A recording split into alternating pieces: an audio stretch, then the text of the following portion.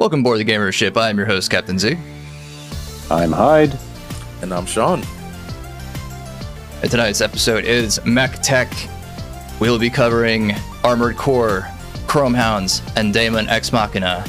3 games that these two gentlemen are a big fan of. There are a lot of mech games out there. And I'm going to have to ask you guys, have you played other mech games beyond these 3 that I mentioned? Yes, I've done Gundam Side Story. There's been other Gundam games such as Gundam Warriors, and there was also Mech Warrior way back before Armored Core that I played. Yep. But I've played a lot of the different Mech Warrior series. On the Sega side of things, I played a lot of Virtual On, the original and the Dreamcast version. And I have played the Dynasty Warriors Gundam games, or Gundam Muso, whatever you want to call them. I try whenever I can to get my hands on a really well-paced mech game that has really good customization, or just a good feel and speed to combat. Either or. Nice. And real quick, before we get too far in, got to give a quick shout out to Sai. He would have been here tonight, but he's tied up. He always tells me, you know, he holds the Asian stereotype for liking giant robots. So his words, not mine. No one come at me. All right. And I ask about these games because there are a great number of them. If you just, do a quick Google search, you'll see Mech Warrior, like you had mentioned. There's stuff like Titanfall, Hawken, the Gundam games. Is there Titanfall? I can't believe I forgot to mention Titanfall. I'm wearing the shirt. All good. Well, compared to all these games, what makes Armored Core? We'll start with that one. What makes Armored Core, different? What sets it apart? What's so special to you about this particular game? And since Hyde, you're the new guy, we'll let you go first. Take it away, man.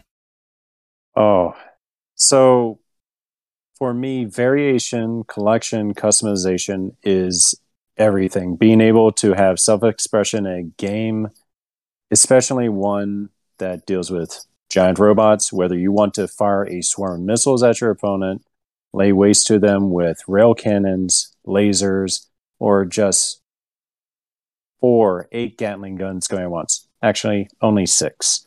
But just fire a hail of bullets at your opponent. That was Armored Core for me. Just being able to have all those options available for you. But with all those variations come a lot of complications, and the game absolutely made things become very in-depth, but it becomes complicated if you look at it from far away.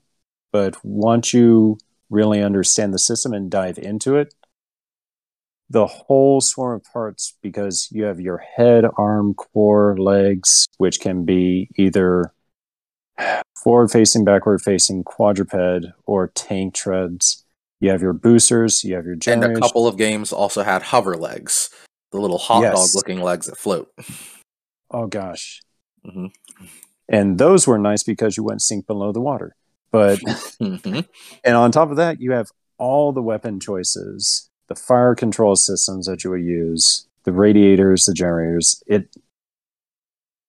There's so much customization options that you lose yourself in hours. And like, I find myself whenever I start if it was Dark Souls or Bloodborne, I spend so much time, even in Skyrim, and let's keep that meme going, of character customization. Just being able to spend hours at a time just making your character look the way you want. You do that for mech just to specify it the way that you want that core to end up firing and fighting, whether it's a single mission or to fight a specific opponent online or AI that they have in the arena. That was Armored Core for me. It just provided limitless hours of variation, detail, and enjoyment for me. Nice. How about you, Sean? I mean, I think he said most of what needs to be said. I first picked up the game. It was when you got your PlayStation 1, original launch model PlayStation 1. It came with a disc called PlayStation Pix. and that had demos for Tekken, Twisted Metal, Wipeout, all these big games that would go on forever, and then Armored Core, all the way off on the end. Like, what is this? And even with its very limited selection of parts you could change in that demo, I was already just like, this is really cool. I think this is honestly the game that started my love of min-maxing. Like you said, the customization in the game is wild. It is insane. It is dense. And most of the time that works to its benefit. Sometimes it doesn't. But that's really what it is. It is self-expression. It's art on the screen. First, you got to get all the parts you want. Maybe you change out a part that's suboptimal because it looks a lot cooler. And then you spend hours painting it because the color, you had a full color wheel, dark light, all that. You could spend hours just painting each of these parts, each robot, to make it look cool. Give them all themes. For every Armored Core game, I would usually have like 3 or 4 mechs. Just not even because like, oh, I want this for this situation, that situation. Sure, a little bit of that, but it's mostly because I thought, man, how cool can I make a quadruped spider robot like that does certain things? Or like, yeah, it's really just a level of uniqueness to each robot that I haven't seen in a game since. And as much as I love other robot games, like I'm wearing a Titanfall shirt, and Titanfall is a fantastic game. Titanfall 2 is an underrated game, and everyone who didn't play it should be ashamed. But Titanfall 2 was way more gameplay focused, which is fine.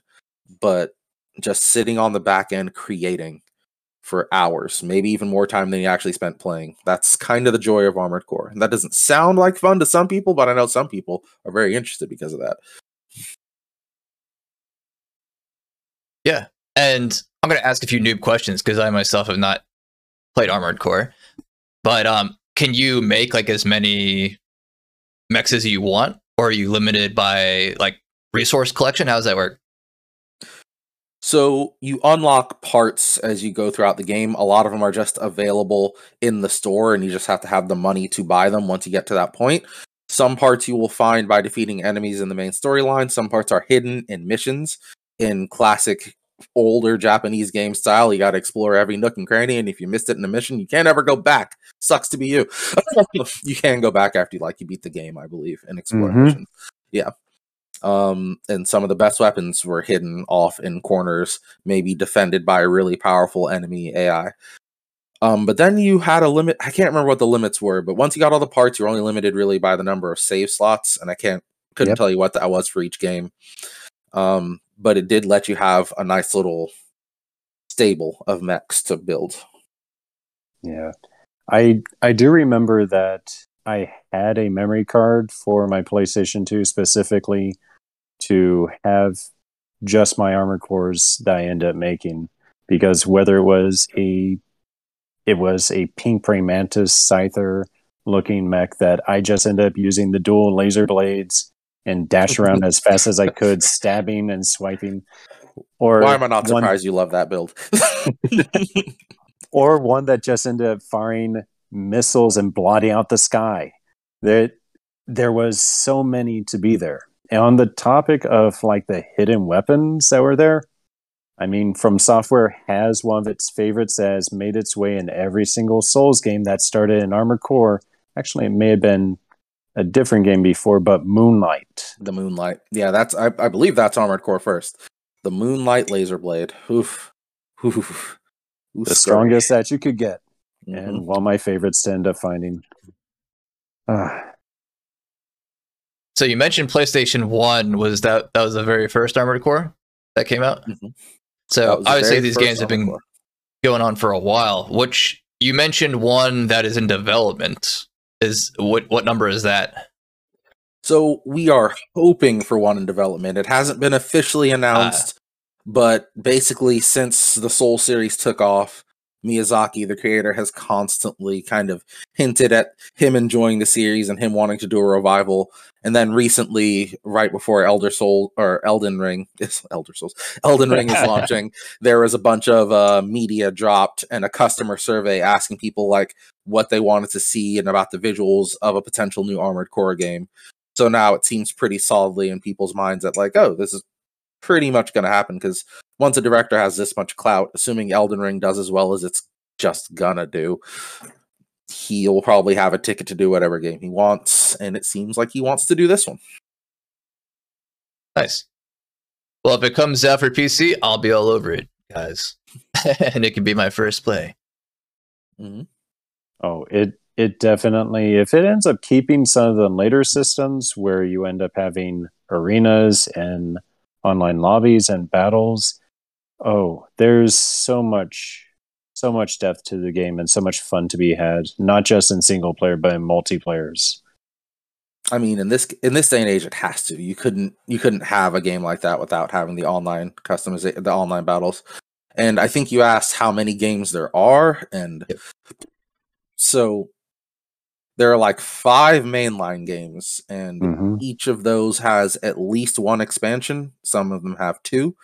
Then there are some portable games, and then FromSoftware got to make a Japanese-only mech crossover game called Another Century's Episode, which, anime is very complicated in terms of rights in Japan versus America. This is a game that never came to America because all the American companies couldn't agree on rights. But in Japan, they were all just like, whatever, throw our games in the same game. We don't care. So you have Full Metal Panic, Gundam, everybody coming together in this beautiful mismatch. And because it was made by FromSoftware, they included as one of the last villains, Nineball, who is one of the villains of the Armored Core series. I think he pops up in 2, maybe sooner.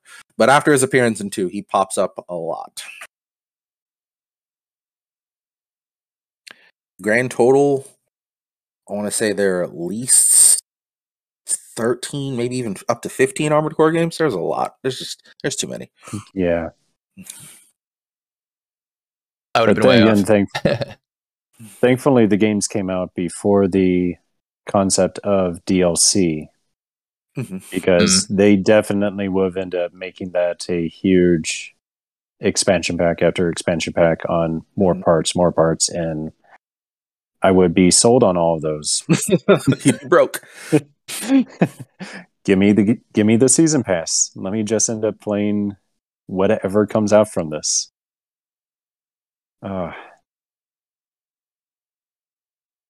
Yeah, right on. So it sounds like there was a good balance of single player, multiplayer. It sounds like Arena was almost like a challenge-based single player mode. That's what it sounds like. Is that correct?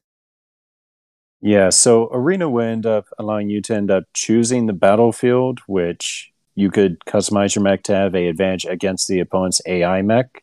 And you could also end up doing split screen up until 4, which allowed you to end up doing some online multiplayer, which was the then most common thing. But Armored Core 2 was where I had the most of my time spent. And honestly, a lot of the time, you'd end up figuring strategies out that would work to end up being the AIs just so you could get the emblem, just so you could get the parts and the credits, to end up buying more stuff for your mech. I still remember using the cheapest boosters, boosting to the very top of a building where the AI could not reach me, and cheese my way through with vertical missiles raining down from above.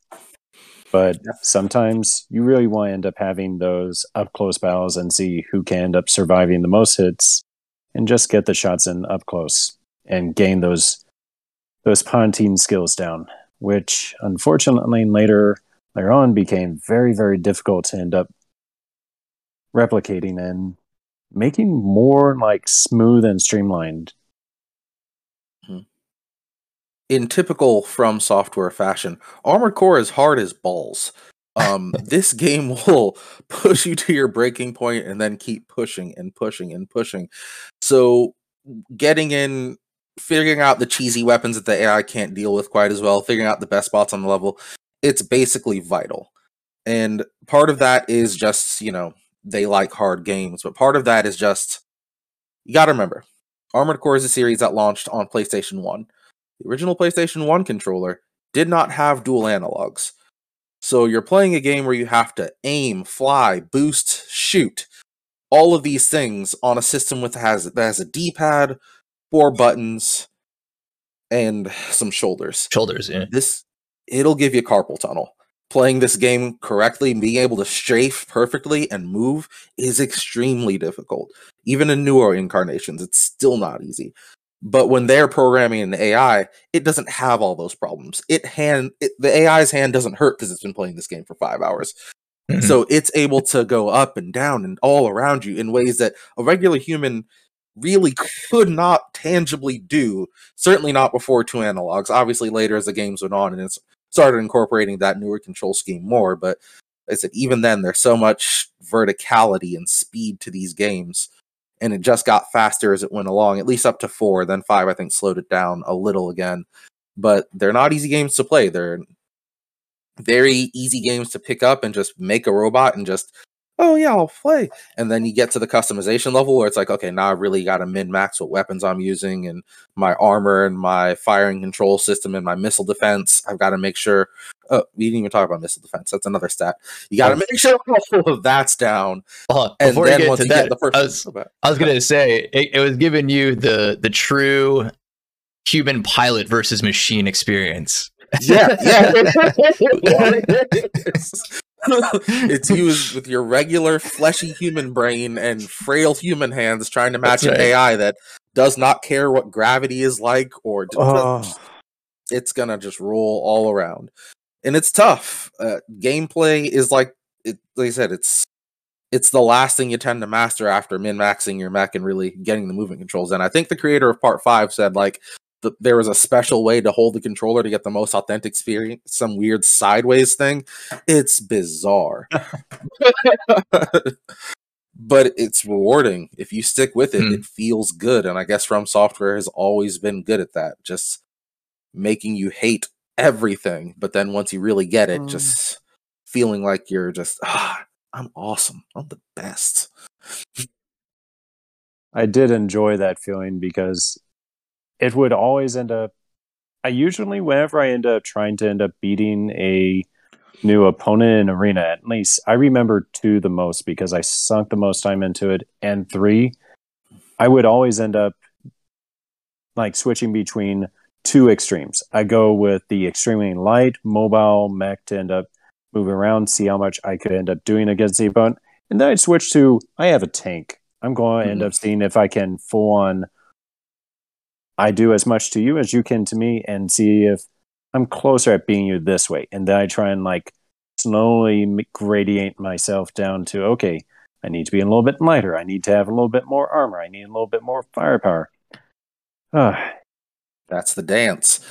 And sometimes you really just do need to have a knockdown drag out. Again, going with the AI especially, some weapons are going to have more stunning power against it than others. So sometimes you're like, okay, this guy is too fast. I can't roll with him in terms of speed. So I'm just going to get a tank, hunker down, and slow him down as much as possible. And I have so much more HP than him that I can land enough hits before he can just run circles around me and kill me. And sometimes that's just what you got to do. And also choosing your battles, because if you end up saying, this guy can go around everywhere. I'm a tank. I'm going to move myself into this one entrance area. You're going to end up having a single moment to end up coming into this area, and I'm going to unload everything in, and we're going to see if you can survive. And Sean, I cut you off before you were going to get into the missile defense system? Right. So, as Hyde pointed out earlier, you can get missile launchers on your shoulders that get to the point where you're just launching hailstorms. You can have direct fire missiles, you can have missiles that launch in the air and split into more missiles, or you can have missiles that launch in huge volleys and like vertical arcs that come down on your opponent, or even to the side as sort of a pincery thing in later games. There's lots of different varieties of missiles, and because these things are homing, they can be a bit unbalanced when it comes to, I'm able to just lock onto you and launch all these missiles at you. There's a lock-on time, but that can be lowered by picking the right fire control system.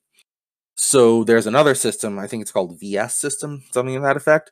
Basically, your core shoots out little red lasers every so often that can knock missiles out of the sky. So instead of just getting swarmed constantly by missiles that are locked on and the person isn't really aiming very well, you can have a core that helps you better defend against that. Now, you still have to dodge, because it's not going to pick off all of them, but it'll give you enough of a avenue where you can dart around and get between all the nonsense, or at least mitigate the damage if you're a tank and you can't dodge in earlier games. Later games introduce ways for tanks to be able to at least move with split-second timing. And some of those options, the core has its own built-in, but that depends if you're building using a certain type of core. Some don't have it, and they're more built to have energy defense, which there are two types of weapons. There's the hard things such as missiles and shells. Some are more hard defense and some are more energy defense. You have your lasers and beam sabers and the like. Mm-hmm. There's also extensions that you can put onto the arms, which can automatically end up firing at missiles within range, but it also ends up requiring to be within a certain range to end up activating. So there's also internal weapons. So you can drop decoys, you can drop flares. There's a lot of ways to end up dealing with missiles, but they are one of the most effective means of getting a guaranteed hit. And also when you're doing missions, there are so many flying, floating, difficult to end up hitting enemies. And without missiles, you're nearly guaranteed to end up running out of options. Mm-hmm. Again, without dual analogs to look up and down, you're using, I believe, R2 and L2 to do this and this, which works, but it's very slow. In some missions, you can't be slow. So you end up... I imagine back in the day, you can't adjust the vertical speed at which you move up and down. That was sensitivity. Yeah. The horror that's on Hyde's face. This is like, 1995. Actually, FromSoftware does one better for you. You get to end up choosing the mobility of your arms, because arms in Armored Core 3 and up had a mobility set, which was your ability to end up moving up and down, left and right, and aiming. So the faster, the higher mobility your arms had, which also was dependent on your weight of your weapon, that ended up affecting how fast you could end up targeting and moving around and using the right FCS, fire control system. That really is set up whether or not you'd be successful or not. Good realistic weight there, that's where you run into trouble, and also where you run into the beauty of it, right? Because in my experience, you have two kinds of mech players. You have the sim mech players. We'll call this the Steel Battalion crowd. They want to feel like we're in a cockpit. We've got multiple keyboards to control this thing. We want everything to be hyper realistic. I want to check the oil and the lubrication on each part. I want to check the heat of each individual. I want all of that. Don't forget the windshield wipers. And don't forget the windshield wipers. If you have bad windshield fluid and your shit gets smeared, you're done. You're just done. Yep. You want people who want every single detail. And then you have people, we'll just call them for the sake of argument, let's go with the virtual on crowd. You want fast gameplay. You want the cool. You're not really looking for all this super, this one's heavy, and if my weight's too heavy, then my legs can't handle my weight when I land, and I have a longer pause when I land, which is a thing in Armored Core, for the record. If you're flying and your mech is too heavy and your legs are too light, when you land, you have a long superhero pose before you get up. And that's enough time to kill you. So there are people who don't want that. You just want the fast-paced action shooter. And I think as Armored Core went on, it had a harder and harder time figuring out which audience to appeal to, how to split the difference, and how to keep old players while also hopefully attracting new players. And that's tough because you don't know who the bigger audience is. Steel Battalion was a huge game at the time, but it was huge in a niche way, especially once you got to the really expensive setup. I love that. Sorry, I gotta end up jumping in. I had Steel Battalion. I played it, and it had that realistic difficulty where if you die, there was a escape button. There was the emergency eject, because if your mech was starting to go down, your VT, your vertical tank, you had to escape. Otherwise, game over. That's it. You got a memorial screen for your character's name, and that was it. You couldn't continue. It didn't matter if you completed 3 missions. That was the end of it. I got to, I believe, mission 6, and that is as far as I ever gone to the game, because I had to eject from 2 different mechs, and then I was left with not enough funds to end up getting a new mech, and I had to just stop. And those difficulties, while they can be like enjoyable for those that want the full experience, I completely understand that they are hampering for any other audience to want to end up getting into and having fun with the game. Because was fun for those that want to end up being completely, utterly destroyed, defeated, and challenged is miserable for a large group of people. Mm-hmm. Now, the good news is that From seems to have found that hardcore audience now in the Soul series, but can you translate those people back into Armored Core or into Armored Core for the first time? That's going to be tricky, even for a really good game developer. With Armored Core, with Dark Souls, you can die 1,000,000 times, and the penalty for death is relatively limited, right? As long as you can go back and get your stuff. For Armored Core, whether they keep this or not, it's not just about win or lose. You can pass a mission, but still not make any money, because the way it works is your reward for the mission has deductions. Every piece of ammo, every bit of damage you take, even collateral damage in certain missions can all deduct from your total. So you can think that you finally beat this mission. Oh, I'm so great. You owe us $300. Good job, mercenary. Sorry, the mercenaries in Armor Crawl are called Ravens, so I'm going to call them Ravens. Good job, Raven. Pay up. It's hard as it's punishing. And for the average person, that's going to be really, really hard to get through. I'm actually hoping they come out with this game now, because now I'm feeling like I'm into it. That sounds pretty sick. You got to be efficient. You can't just be sloppy with your gameplay. You got to be efficient. That's right. You've really got to get in there. You've got to make your shots count. And you can take the big, bad, best, awesome weapon in the game, this missile that goes really slow and homes in really well. And if it hits something, it does a shit ton of damage and blows everything up. Each of those nukes is half your goddamn weekly salary. Maybe don't, though. And this is where I'd like to introduce you to Solar Powered. Enjoy the Kurosawa energy rifle and all the laser weapons that you can use that completely do not use any funds. But then again, hope that you end up not running out of energy at a very important time, because when you get to 0, you have a very, very long recharge time. And that walk of shame while you're getting pelted with bullets till you get behind a building... Oh, that's not something you want, especially if you have to hover over water. So let's talk about energy, because that's important. Like you said, energy weapons do not spend rounds. So theoretically, seems like the best way to go, right? Well, energy weapons take your energy reserves, which is the same pool that your boosters pull from. So on the side of the screen, you have a meter. The meter drains as you use your boosters or as you use energy weapons. As long as you don't completely deplete that meter, it will charge relatively quickly depending on your generator, which is another thing. Your generator is the power source for your mech. You can have all the best parts in the world. If you have a crappy generator, your energy will recharge very slowly. Even if you have a good generator, high-end parts tend to take more energy. So you can have all the best parts slapped on a mech, but even the best generator might not be able to power all of those really good parts, at least not particularly quickly.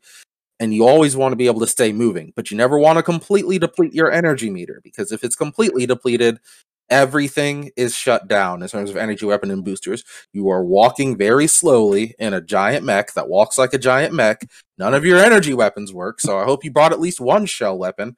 You don't have your laser sword, you don't have your beam rifle, you don't have anything. So you really have to be careful with that and not get overzealous or panicky, particularly with energy weapons. Now, the energy weapon he specifically brought up was a Kurosawa, which in most of the series is the most broken thing on the planet. Per shot, it used a fair amount of energy, but it did inordinate amount of damage per shot. Huge range, just super accurate. It is disgustingly powerful, and I'm glad they eventually toned it down. Yeah. But man, for so much of that series, that weapon dominated, because no energy cost in the world could offset the fact that it would just punch holes in any mech in its way. Oh, it's gross. There's a reason it and the Moonlight are on the cover mech of Armored Core 2. Mm-hmm. That was the rifle that I searched for. I didn't find it on my first playthrough of the game. I searched and hunted every area. And back when you actually had gaming magazines and also demo discs that you could end up searching for, you eventually decide to end up breaking down, look through, and find, this is a level that has it. After how many hours of hunting and combing through snow levels and flying underneath oil platforms. All sorts of weirdness. Like, and we talk a lot about Armored Core's gameplay. It's important to note that it did have a reasonably okay story, and again, you see a lot of FromSoftware's roots in this. In that the story is not necessarily thrown at you. There's a lot of level details you kind of have to pay a lot of attention to get the story. You get a lot of emails between missions, but you don't have to read them, and they don't ever really paint the full picture of each character's motivations or the story as a whole. It's really nice. There's even missions in a couple games with like horror elements because you're supposed to go check out an abandoned factory, and like there's not a lot of enemies. It's just radio static, occasional voice of an enemy or somebody who sounds like they're really sad and far away. Again, another FromSoftware staple. You're talking to somebody and they're just, you must move through the darkness. Really low. And then occasionally children are giggling on your radio, and it's hard to make you feel a little unnerved in a giant mech, but there it is. They did a good job of that. These are entire levels with like one enemy at the very end, and you're just like, what did I just play? What did any of that mean? And I really like that kind of storytelling in the context of a game like that. Because the spiritual successor to Armored Core, at least one of them, Daemon Ex Machina, does the opposite. And we can talk about that. And less is more. We'll put it that way. I want to end up mentioning that during the time period when I was introduced to the Armored Core series, I would equate my Armored Core fanness to Godzilla in the terms of, I want to see the big giant mech. I want to blow stuff up. I want to end up seeing all this awesome stuff happen. All the story elements, all the emails, so much of that was wasted because I end up wanting to end up going through and just blast through everything. I didn't care about the human element when I was younger and like that.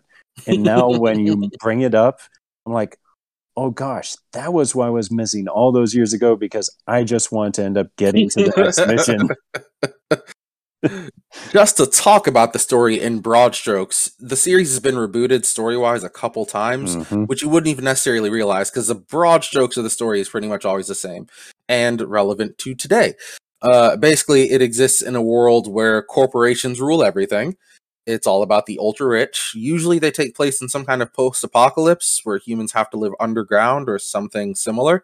And you have mega corporations that hire you, a mercenary called a Raven, to conduct missions for them. So they don't necessarily have to get their hands dirty in sabotaging other corporations or killing civilians or whatever their goal happens to be. And like I said, the plot changes slightly from game to game, but it's always some version of that. This corporation is trying to take over. This corporation has found the mega technology. This corporation has figured out how to terraform Mars. It's always just corporations sniping at each other and using you as the vehicle with which they do it.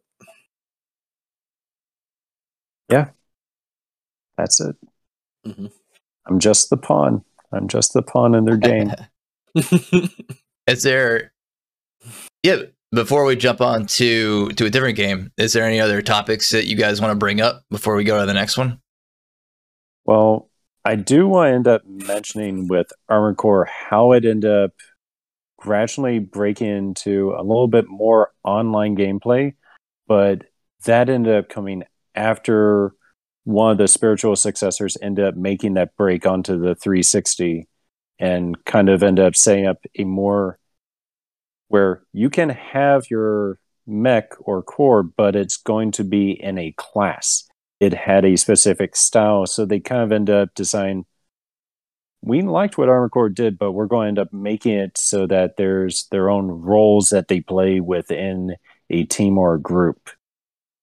I don't actually end up knowing a better way to end up looking at a team element based mech game, or I can't think of another one than this next one that I was just like blown out of the water with, and I really wish had a greater fandom for. But it laid the groundwork for Armored Core 4 and 5 online sort of ideas that were coming around.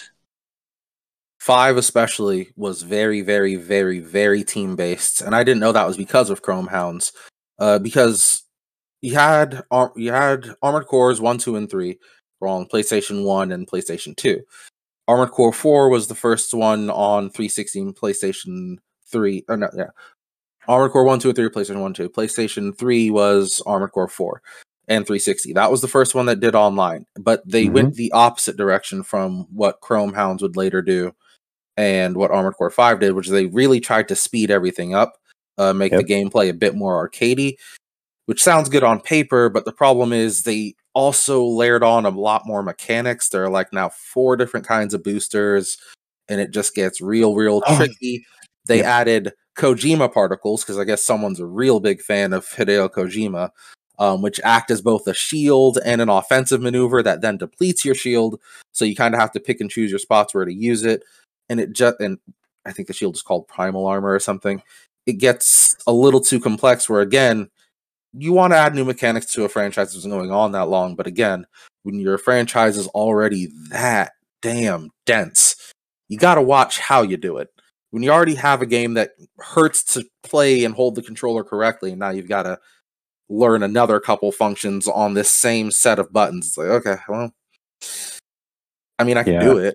I don't want to, but I can. And again, that's that really fine line, and I'm not sure exactly how to walk it, and I'm interested to see how they're going to walk it should they create another game.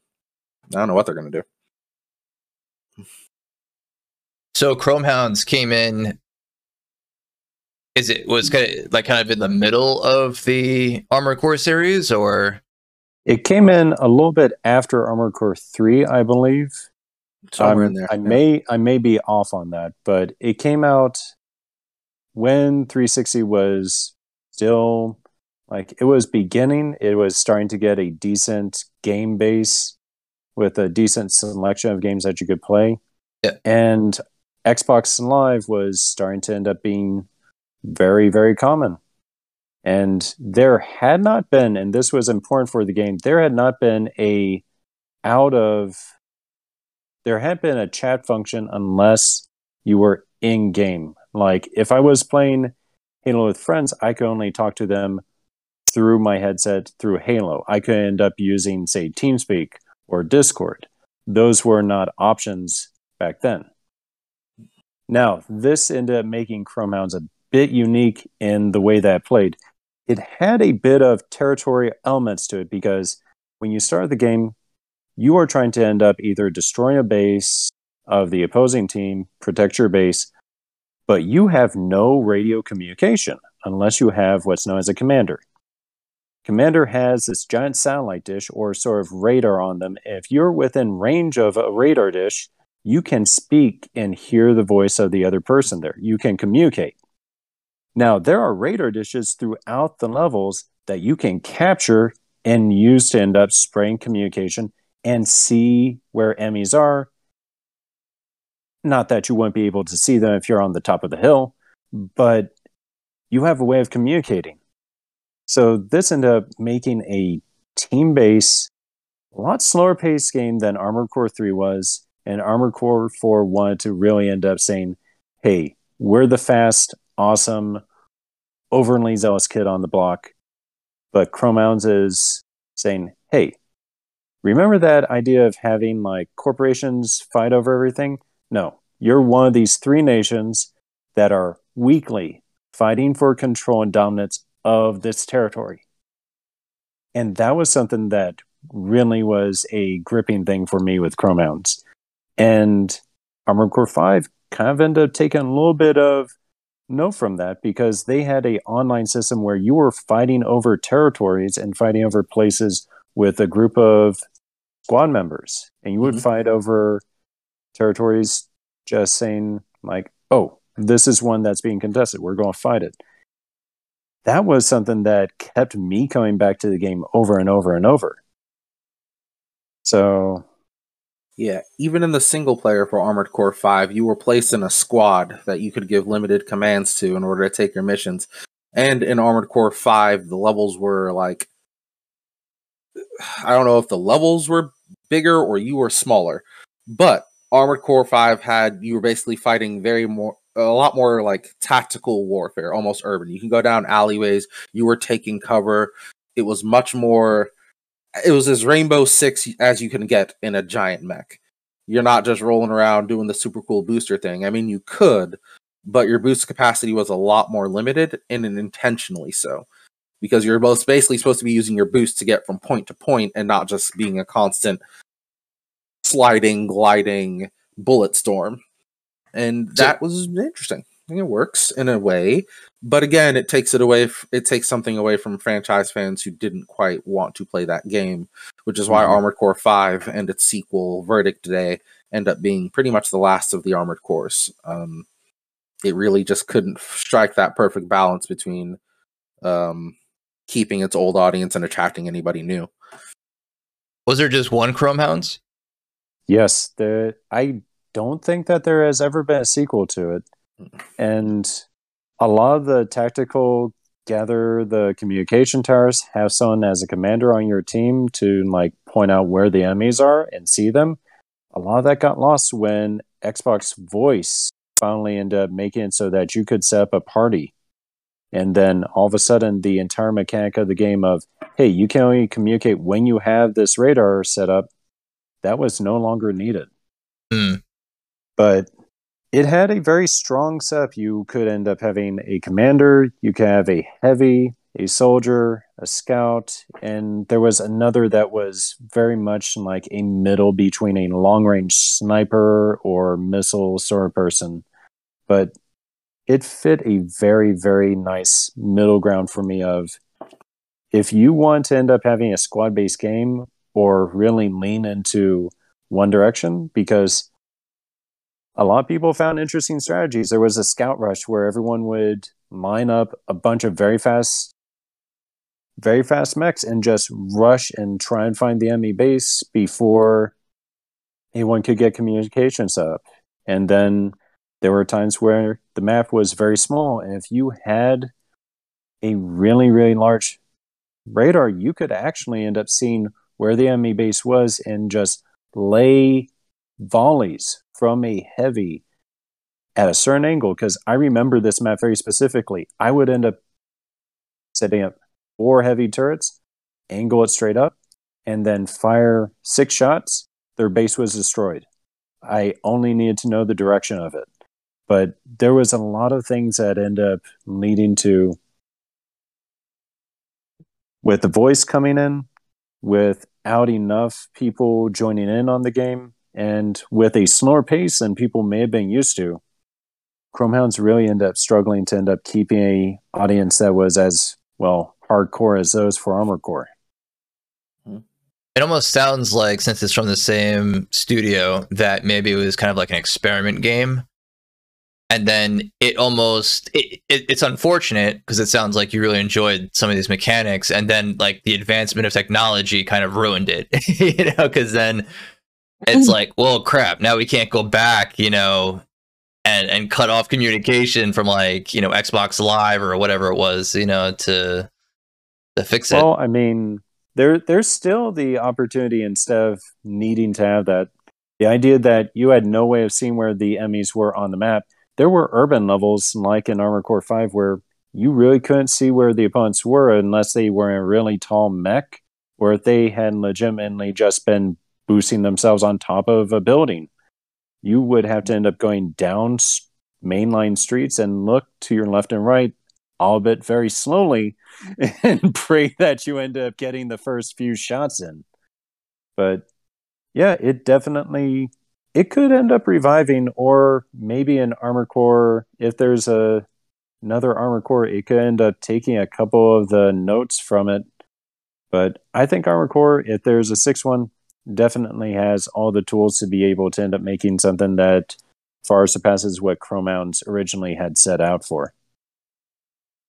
Yeah, right The on. only question is, which direction are they going to go?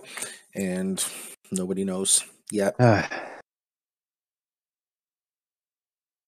Well, anything else before I pass it over to Sean here, and he can take the reins with Daemon Ex Machina. When you mentioned Kojima particles, I forgot to mention Zone of Enders, because I believe that is where that little fondness ended up coming in. Probably. I don't think that is any like.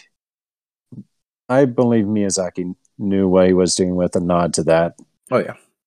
I mean, Zone of the Enders is an amazing mech game, and definitely way more on the arcade battle side of things. Zone of the Enders is fast, it's frenetic, it's beautiful. And when you look at Daemon Ex Machina, which has some of the old Armored Core team, the creator of Daemon Ex Machina was a producer on Armored Cores 2, 3, maybe 4. It definitely takes more inspiration from that, and that's more anime and cel-shaded style than Armored Core's very, very gray and brown palette.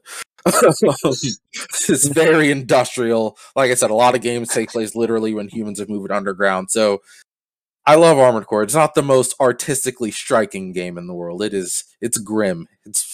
You choose how colorful and bright and vivid your mech is. Don't let the world tell you otherwise. The world can be dark, gloomy, and gray, but you can be a green, energy, pink, blade-wielding scyther bot, and you have fun. You can have a purple lightsaber and a yellow smiley face on a pink mech in a very brown and gray world and get shot to death. But that's your You're going to get shot to death anyway, so you might as well go out in style.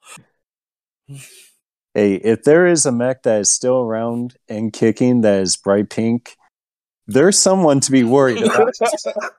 There's a reason. That guy's got something. Yeah. Got the juice. So, Daemon Ex Machina. If you are an Armored Core fan, I will say right up front, you should play Daemon Ex Machina. It originally launched on the Switch as an exclusive. It had a demo that didn't do so well, but what the demo did brilliantly was that it was actually a playtest demo where the directors of the game and the creators of the game took a lot of notes of things that people didn't like and changed the main game, expanded the area so there was less out of bounds. It's almost impossible to go out of bounds in the main game, change the way the boosters and controls work. It is a lot of fun.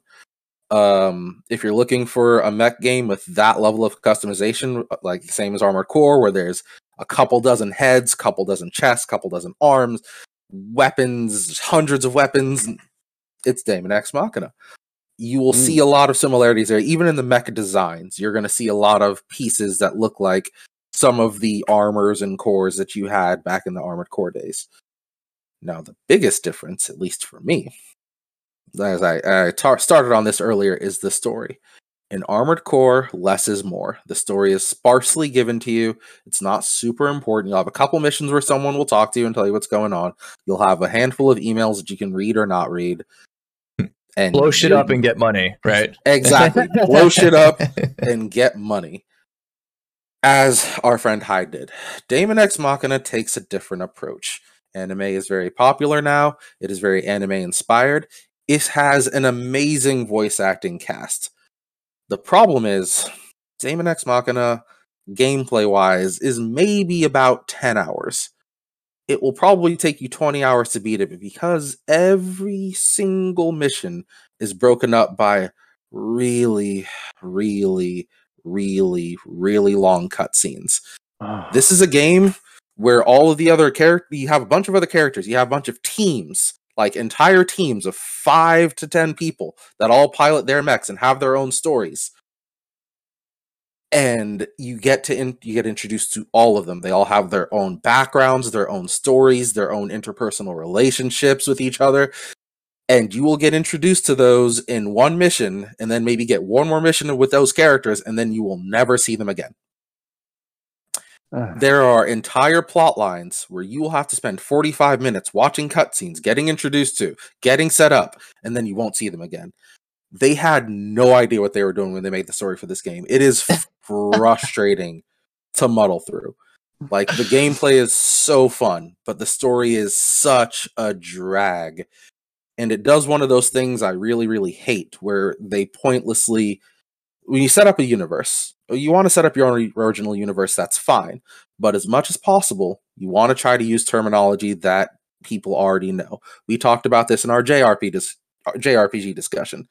Yeah, every fantasy world has orcs and elves, but there's a reason you put those, because people know the general gist of it when you say what an elf is.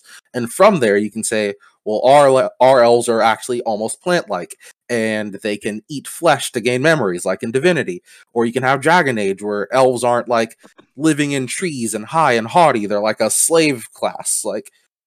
But we know what an elf is at its basic level. If I were to ask you, gentlemen, right now, in a game with robots that are controlled by computers that are attacking you, what does AI stand for? What do you think AI stands for? Artificial intelligence.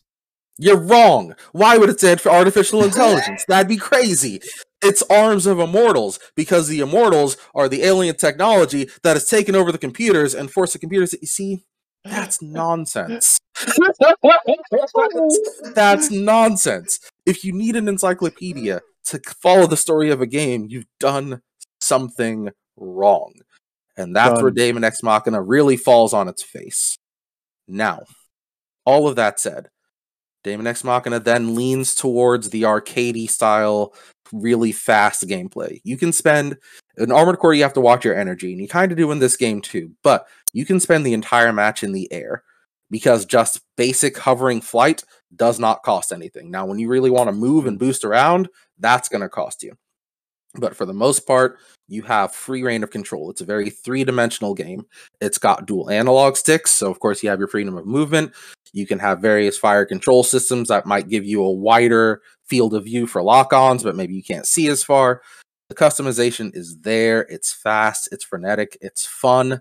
There is a pointless secondary system where you can actually get out of your mech and walk around on foot and do things that way, but it's not fun or good, and you shouldn't do it because you'll die. I was going to make a joke about, I think when Hyde was telling his story about how he run out of funds, I was like, man, just get out of the mech, do true man versus machine style. Just march right in, dude, you know? 1v1 me, bro. Come on out. I can say safely that my first 5 hours of this game, the biggest use of the get out of mech button was just getting me killed, because I'd accidentally hit it and get out of my mech. Oh no! I used it so little that I couldn't even remember what button I hit to get out of it. So now I'm scrambling on foot trying to get back into my robot. Please let me back in. Oh god, I'm gonna die. I don't know why. And it's not even just that you can get it. While there is much less customization to your human character, there is an entire skill tree for your human character. You can have mines and traps. You can power up your gun. You have jet boosters. The people who pilot mechs in this game are called outers, because of course they can't just be pilots. Outers can be cybernetically outfitted to better control their mech, or to have special abilities outside of battle, but there's no amount of special abilities that will allow you to overcome a giant honking robot. There are some missions where you have to be on foot, and those, again, tend to be the more frustrating missions. They really should have stuck to their guns. This is a game that lacked direction, or at least good direction. So both in the story and gameplay, you have a lot of... You couldn't tell from the trash to your story design. Yeah, yes, exactly. Please tell me you can actually skip through those cutscenes. Is there an actual skip button? Please tell me there is, because that sounds so horrible to just have to sit there. Oh, Sean. So there is a skip to the end of the dialogue box button, if I recall correctly, where there's a whole page of dialogue, and you can press A to get to the end of it, and then press A to get to the next one. But it's not going to help all that much. You're still just... And at first you're tempted because you kind of want to know what's going on with the story, but then you get halfway through and you realize, I can't even remember the last time I saw this character. Who is this person? I don't I don't know who this... And the voice acting cast of this game is great. Bonnie, my wife, was watching me play this game, and she's hearing voices she recognizes from all these different shows, and it's why pay these people all of this money to have them in 2 minutes of game and then be forgotten about? The only time they show up is when you do missions at certain points, the game will either assign you for the purpose of story, or even sometimes just randomly assign you teammates that you're supposed to use to help complete this mission. But even then, most of the time you're just hearing their pre-recorded voice lines. You're not getting more characterization out of them. It's just the way the game can form a team if you're not playing actual multiplayer. I hope there's a sequel to this game because I love it and it's a ton of fun. But it needs to streamline. It needs to cut stuff down. Much like an Armored Core, you have missions you can replay. There are hidden weapons in different missions. You get different. There are different big bosses. Usually, they're in the form of different giant robots. A giant mechanical worm that goes underground. A transforming bird robot. They are way bigger than you. There's like a train. Some weird purple mix of Gundam Wing and Gundam Epion, but it's giant and it hates you. All these cool bosses, and you can beat those bosses a certain number of times to fill up a bar, which will allow you to build a special weapon. There's a ton of post-game content besides the story. Like I said, I can't recommend this game enough, but it needs to be trimmed down a lot. And much like Armored Core, it will give you carpal tunnel trying to get the buttons right completely. I actually decided to play it a bit just before we started this podcast because I hadn't played it in years, and my hands legitimately hurt for 5 minutes afterwards. Like I'm just massaging them. It's rough. You have to stick and move. I was like, I wonder if anybody's still playing. Hopped online, found an online game. Last man standing, beat the enemy. Felt really good. Nice. Yeah. Not gonna lie, you had me in the first half, lost me in the second, and won me back at the very last minute with that is the thing that really drives it home is customization, being able to express and just have a blast with it. I'm absolutely don't get me wrong, I don't want gameplay to be too limited by it needs to be as real as possible. I'm fine with flying mechs. I love the idea of 3D fighting, being able to fight through space even with X, Y, and Z axis of attack. Let me end up having all those options. But please, if you're going to have a story, make it one that I want to listen to. This sounds like I may need to switch to a different channel while they end up doing their dialogue. Legitimately, it makes me feel like I'm playing Kingdom Hearts with mechs. It's a lot. Shots fired. Oh no. But that said, I will buy this game for you. It's worth trying. I think it was free on the Epic Game Store like 2 weeks ago. I might have to end up picking it up. You've got me sold on it. Yeah. But I guarantee you will enjoy it around the story. You might have to AFK a few times, during that dialogue. Go make yourself a sandwich, do some chores, whatever. Yeah, maybe I'll fold some laundry while they're talking about the relationship. It's like, man, those two really don't seem to like each other. I wonder what's going on with that. You'll never find out. We're going to spend our next 45 minutes of dialogue talking about who the hell cares. It's not going to be this, though. Moving on to the next topic. Just constantly moving on to this cast of, God, there have to be 40 characters in this game. And there's just not enough time for that. But you get introduced to them, and you get one piece of drama, and then it gets dropped like a hot rock, and you're just moving on to blowing something up. Well, as long as I get to blow stuff up and in a cool mech, I'm sold. There are points in the game where you have the choice to kill or not to kill somebody, and legitimately, I killed them on the chance that I wouldn't have to have another cutscene with them. I swear to God. I don't hate this character, but doesn't sound like a decision to me. The more I can trim the cast of this game. But did you get out of your robot to kill them? Execute them Old West style. Look them right in the eye. I never want to get out of my robot. It's risky business. It is.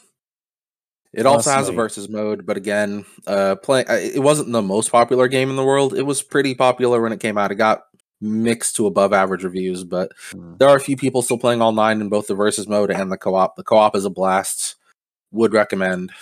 7 out of 10, 6 out of 10. If you like Armored Core, it's like a 9 out of 10. Oh. The question is, will I be able to put enough time into it and enjoy it enough before February 25th? Yes. Why? What comes out February 25th? Is it Elden Ring? It's Elden Ring. Yes, it is. God bless FromSoftware. Yeah. Looking forward to that. They provide so many good mech games, so many good difficult games, and they have one and the same with mechs and difficulty.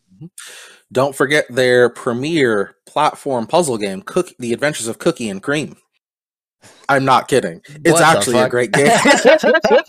Listen, everybody has to make a mascot platformer on PlayStation in the PlayStation era. And The Adventures of Cookie and Cream, solid game. Got to give it to them. They have range. I thought you were trolling me for a second there until I realized you were serious. I was like, oh, I see. I don't joke about Cookie and Cream, my friend. Some serious business right there. Yeah. My apologies. Well, anything else, gents, before we do our outro here? No. Last words on the series. I hope it's not the last words of the series. I'm very much hoping and praying that with all that Miyazaki's done for the company, that he can end up bringing a new life to the Armored Core series, and hopefully with some lessons learned and from different perspectives, we'll have a brand new game that will end up hopefully striking a perfect balance. Yeah. I'm not gonna lie. I mean, you guys really hyped me up for Armored Core. Like, if I'm hoping they do release a new one, I'd really love to play it. And hopefully by then, you know,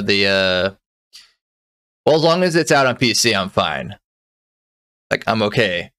If it's like a PlayStation exclusive, I hope, you know, this shortage bullshit is resolved by then, where I could actually, you know, get a PlayStation reasonably priced. Or if at all, you know. Right, exactly. So I would just say, if you're a fan of the series or you're just kind of curious, watch out for Daemon X Machina. It is on Switch and PC. I don't know if it's any other platform.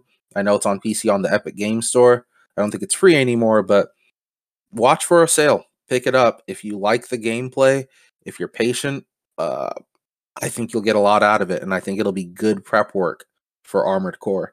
It's not as difficult as Armored Core necessarily, although I see people having various amounts of trouble depending on your build, but play around with stuff.